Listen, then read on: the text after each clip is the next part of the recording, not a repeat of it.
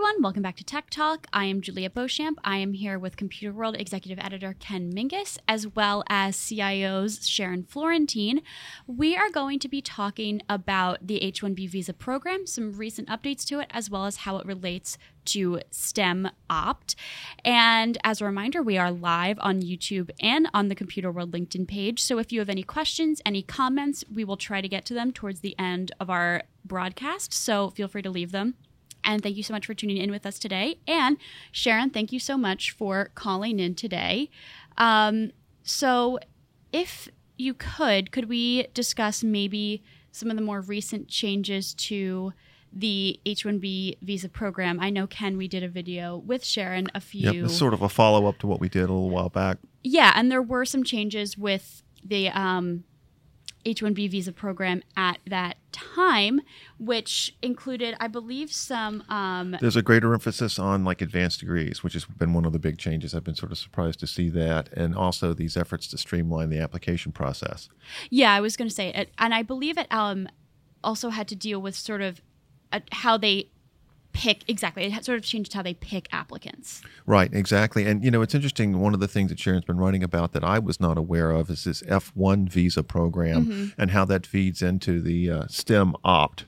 And I guess we should explain that STEM, what exactly STEM Opt is, because a lot of people may not be familiar with it. STEM Opt is optional practical training, and it's a way for students in particular who may be on F1 visas to sort of extend their ability to stay here in the U.S. And then that sort of naturally feeds into the possibility of them being able to get an H-1B visa and staying even longer, you know, once they're done with the schooling. Yeah, and it seems like these F1 visa students. It seems like it seems as though they sort of tend to be master's or graduate level students, because there is sort of what happened with the sort of updates to the program is that there was a push for applicants and preference for applicants with more advanced degrees. Right, exactly. And, you know, it's interesting because this has always been an issue, or at least in terms of H-1B visas, it's been a real issue in terms of whether or not foreign workers could come to the U.S. and, you know, be hired by companies, whether they were being paid less than U.S. workers would be paid.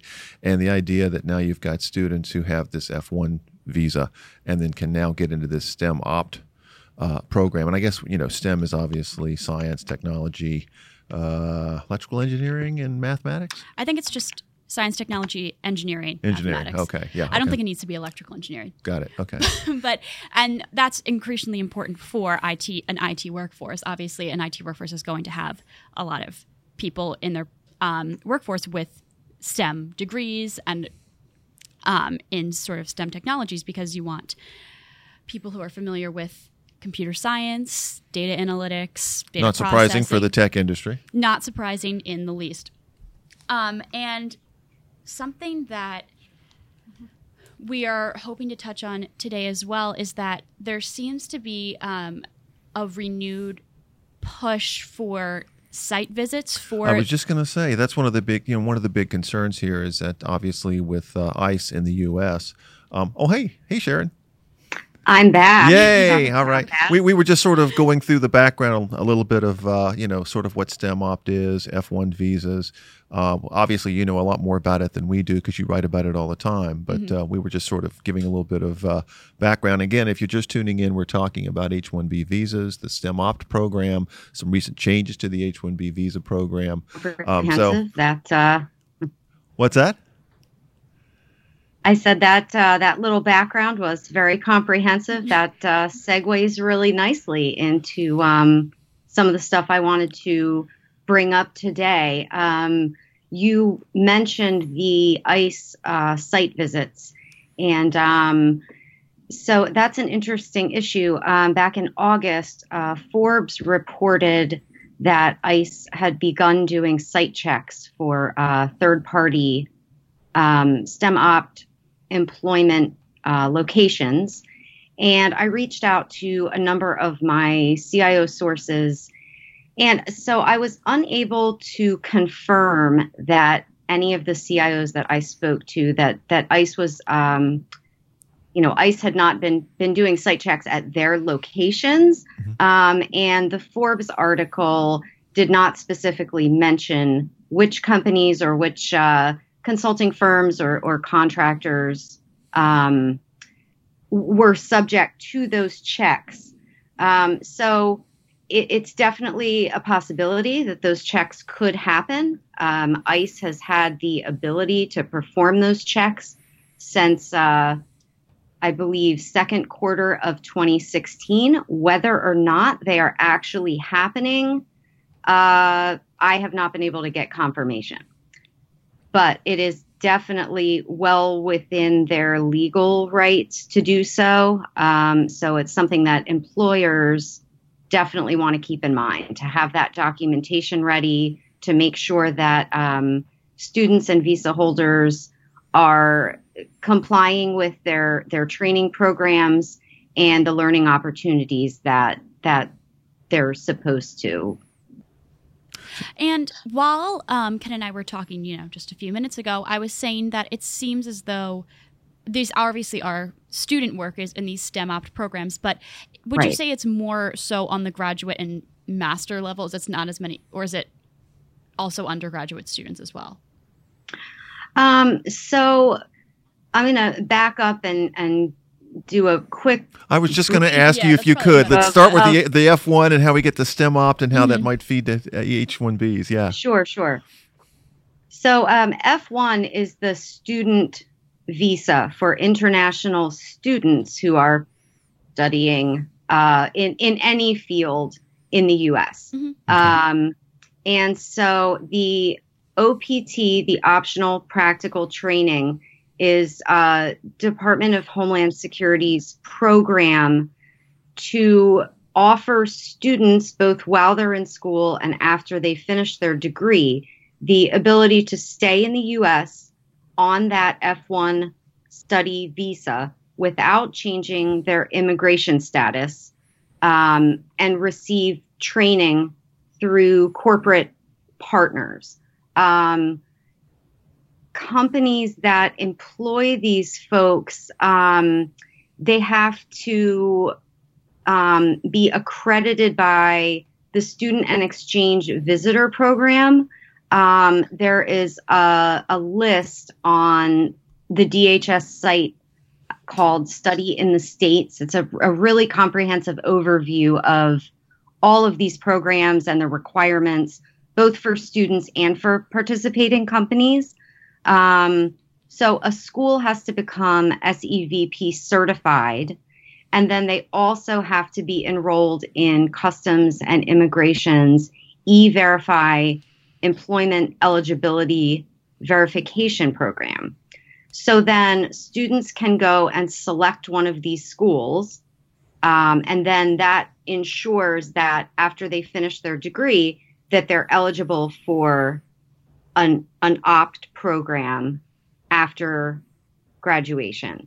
Now, the STEM piece of that is exactly what it sounds like. Companies targeting students with STEM degrees, and as Juliet said, that's science, technology, engineering, and math.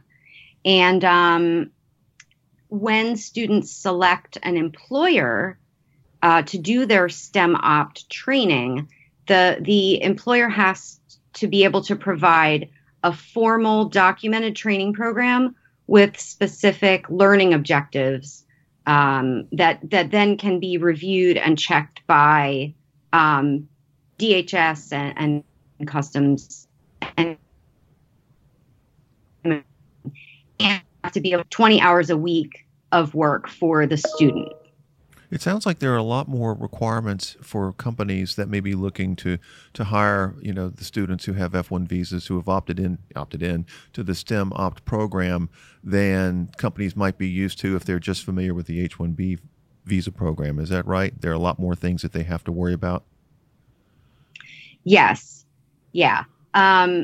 Especially with the being a student visa, obviously there's not, you don't yet have a degree. You don't yet have that documented benchmark, so to speak, of your knowledge. You're in training, you're studying, and you're working towards, getting that degree, as well as, you could choose to leave the country again after you get your degree, even if you've gone through the training, or if DHS or ICE decides that for whatever reason, students are not complying with their training program, they can be deported, which is pretty chilling. Yeah, I was just going to say, do we have any statistics at all? I mean, obviously the idea is out there is that ICE could crack down on these things if it wanted to. And you said, the CIOs you've talked to have not been personally affected by something like that. Do we have anything that indicates whether there really has been a crackdown, or is this more sort of a fear that, that either the students or visa holders or companies that may be hiring them and using them are worried about, but they haven't seen in practice yet? Do we have any stats or anything like that on that? That's something I've been trying to dig up. And like I said, I have not been able to find anything so far. Okay. From my understanding, it's more of an existential fear at this point. Although, more broadly, the current administration has made no bones about its feelings on immigration, both legal and otherwise. And, it, like I said, it can be pretty chilling.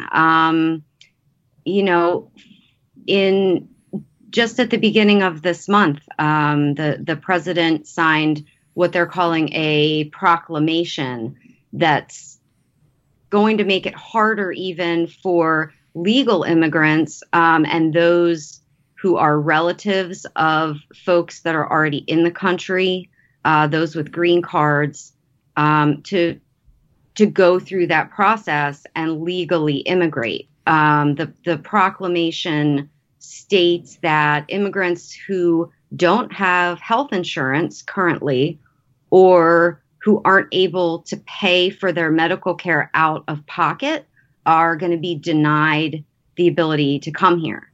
So it's been pretty vague what those income cutoffs are going to be, and even who makes that determination.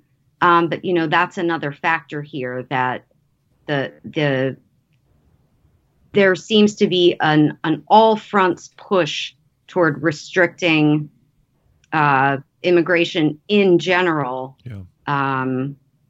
That I think is also having an effect here in the IT and technology industries. Just a quick reminder, if you're tuning in, that we're talking about the F1 visa, students who have F1 visas, H1B visas, the STEM Opt program, changes to those programs, and sort of how recent crackdowns in the U.S. on immigration in general may be affecting the way those programs work. Have we seen any, or have any companies talked about how they're concerned that these kinds of crackdowns might affect their ability to hire qualified workers maybe next year or the year after?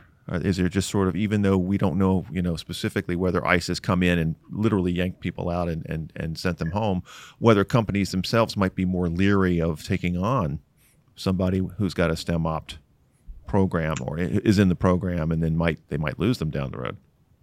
I'm not hearing that necessarily. And that could be because for now, at least until the April 2020, the next round of H-1B visas,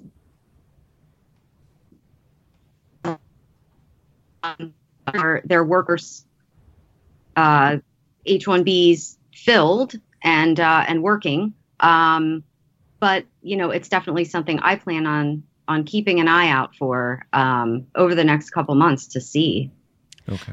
And there are changes to the H-1B visa program, not talking about the F1 anymore, the H-1B visa program, that are going to be implemented in April 2020. Could you just touch on a few of those? I think some of our viewers have a few questions about what exactly those changes will be. Yes, absolutely.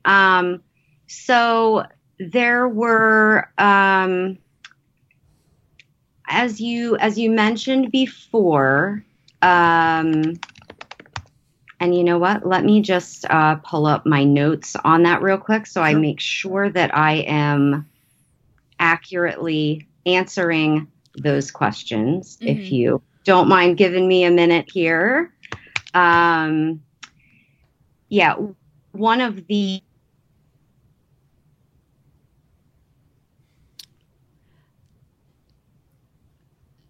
Oops, seems like our connection is acting up again.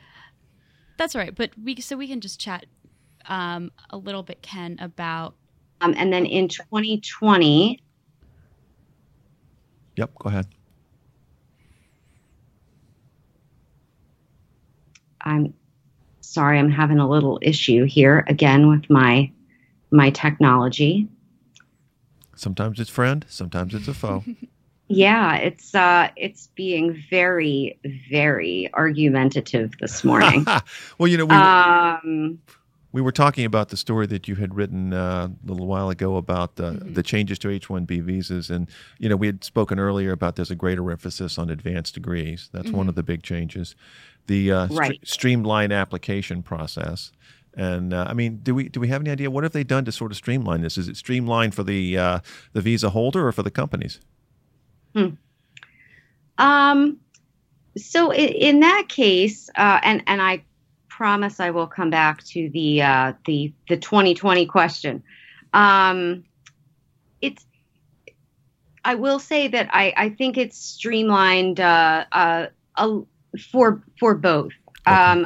For applicants, the application process has been streamlined in that they no longer have to fill out an entire application until they are selected. So it's a much less labor-intensive initial application process. And only if they're selected do they have to then fill out the rest of the information that's required. This also makes it a little easier, I think, for companies in that they don't have to sort through piles and piles of that paperwork. They can look at a smaller set of information and make the decision there. So going back to your 2020 question there, that's actually one of the major changes that will go into effect. The registration system will be electronic, entirely electronic, and it will have that shorter version of the application. So, like I said, not only does that streamline some of the administrative and paperwork burden, it also reduces the costs because it's automated, it's electronic, and you're not, for instance, paying a legal firm or an immigration attorney to have to go through that paperwork and do that kind of expensive billed by the hour due diligence. Related to this, we've got a lot of people asking just about the procedure in general. So is there a link or an article we can give them so they can go find out where to get information to apply, the procedure to apply? Yes. I would, for H-1B... yeah, they're asking about H-1B. Or STEM opt or both? H-1B. Okay. I would direct folks to uscis.gov. That's probably the most up-to-date information available. And if you go to the Citizenship and Immigration Services homepage, and then on the top search bar, if you just type in H-1B, they have a pretty comprehensive, and obviously that's straight from the horse's mouth, information and application processes. Okay. And somebody was asking, is this for Canada? I'm wondering if they're asking if it's for people who live in Canada who want to work in the U.S. That's my assumption. So this is for anybody who is outside of the United States and wants to work here. The H-1B visa. Yes, correct. There aren't certain countries that it applies to. Not that I'm aware of. I believe I think it's pretty much so, universal yeah. if you're not in the U.S. It's Sort of like the and that would apply universal. to Canada and anybody else. Okay. Yeah, but it's visas to work in the United States. Yep. correct. Right. Yeah. Cool. I got another question. Somebody's asking about the DV lottery program and if it works, if it's a genuine program. So do you know what the DV lottery program is? That one's a new one for me. I'm wondering if that refers to the diversity lottery program. That's related to immigration. It does seem like that's referring to the diversity visa lottery. Okay. So it's legit. There's a To it .gov and website. definitely back to that person. Yeah, and that's also there's information on the USCIS site about Okay. that specific diversity program. So All they right. can, if they go to Okay. uscis.gov, they'll be able to find information there. Same way, Okay. do a search. It's right there. Yeah, And, my apologies. I wish I could answer that. Sorry. And a question here about the, looks like it's the STEM Opt program. So how much Okay. time does a student have to decide whether they want to go for the Opt program or go back to their respective country? I imagine that's probably on the website too. I believe that's on the website. Let's see. I know that there's an initial. I'm sorry. Let me get my thoughts together. There's an initial opt period after that takes place for 12 months.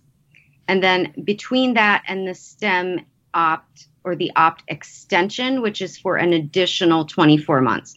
Between those two, students have to wait 60 days. There's a grace period that DHS implements. And but I'm not sure if there's a period, like a time period before they accept or decline. That I'm not sure about. Okay. Again, like Ken said, I would probably defer to USCIS. Okay.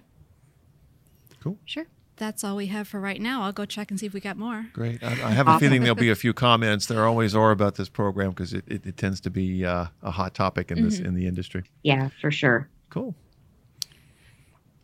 Well, if we didn't get to one of our viewers' questions, if we didn't get to your question, we can try our best to answer it in the comments on LinkedIn. So you can expect a comment from us. If you have a question that's especially pressing, we'll definitely be sure to try our best to answer that. Yeah, we'll take a look. So definitely check back in the comments for any answers we can provide. And we'll also try to drop in a couple of links to the USCIS site, et cetera.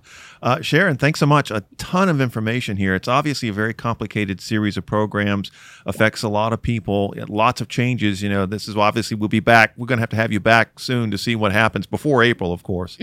But thank you so much for being here and taking the time to explain this to us. Of course. I really appreciate the opportunity to come back and talk about this. And thank you so much for bearing with my technology headaches. Technology friend or Thanks, foe. Sharon. No, we'll definitely have you back. In the meantime, just a reminder, if you're watching us on YouTube, you can subscribe to the YouTube channel. If you're looking at us on the LinkedIn Live page, you can follow the Computer World page to see what episodes are coming up. Speaking of, next Tuesday, we're going to be talking to CSO's Lucian Constantine to talk about Cybersecurity Awareness Month. If you haven't heard of that by now, you must be dead because everybody and his brother is talking about it. So definitely check back next week for that. In the meantime, thanks, Juliet. Yeah, thank This you. was fun. Thanks, Sharon. Yeah, thanks. Thank you. That's it for now.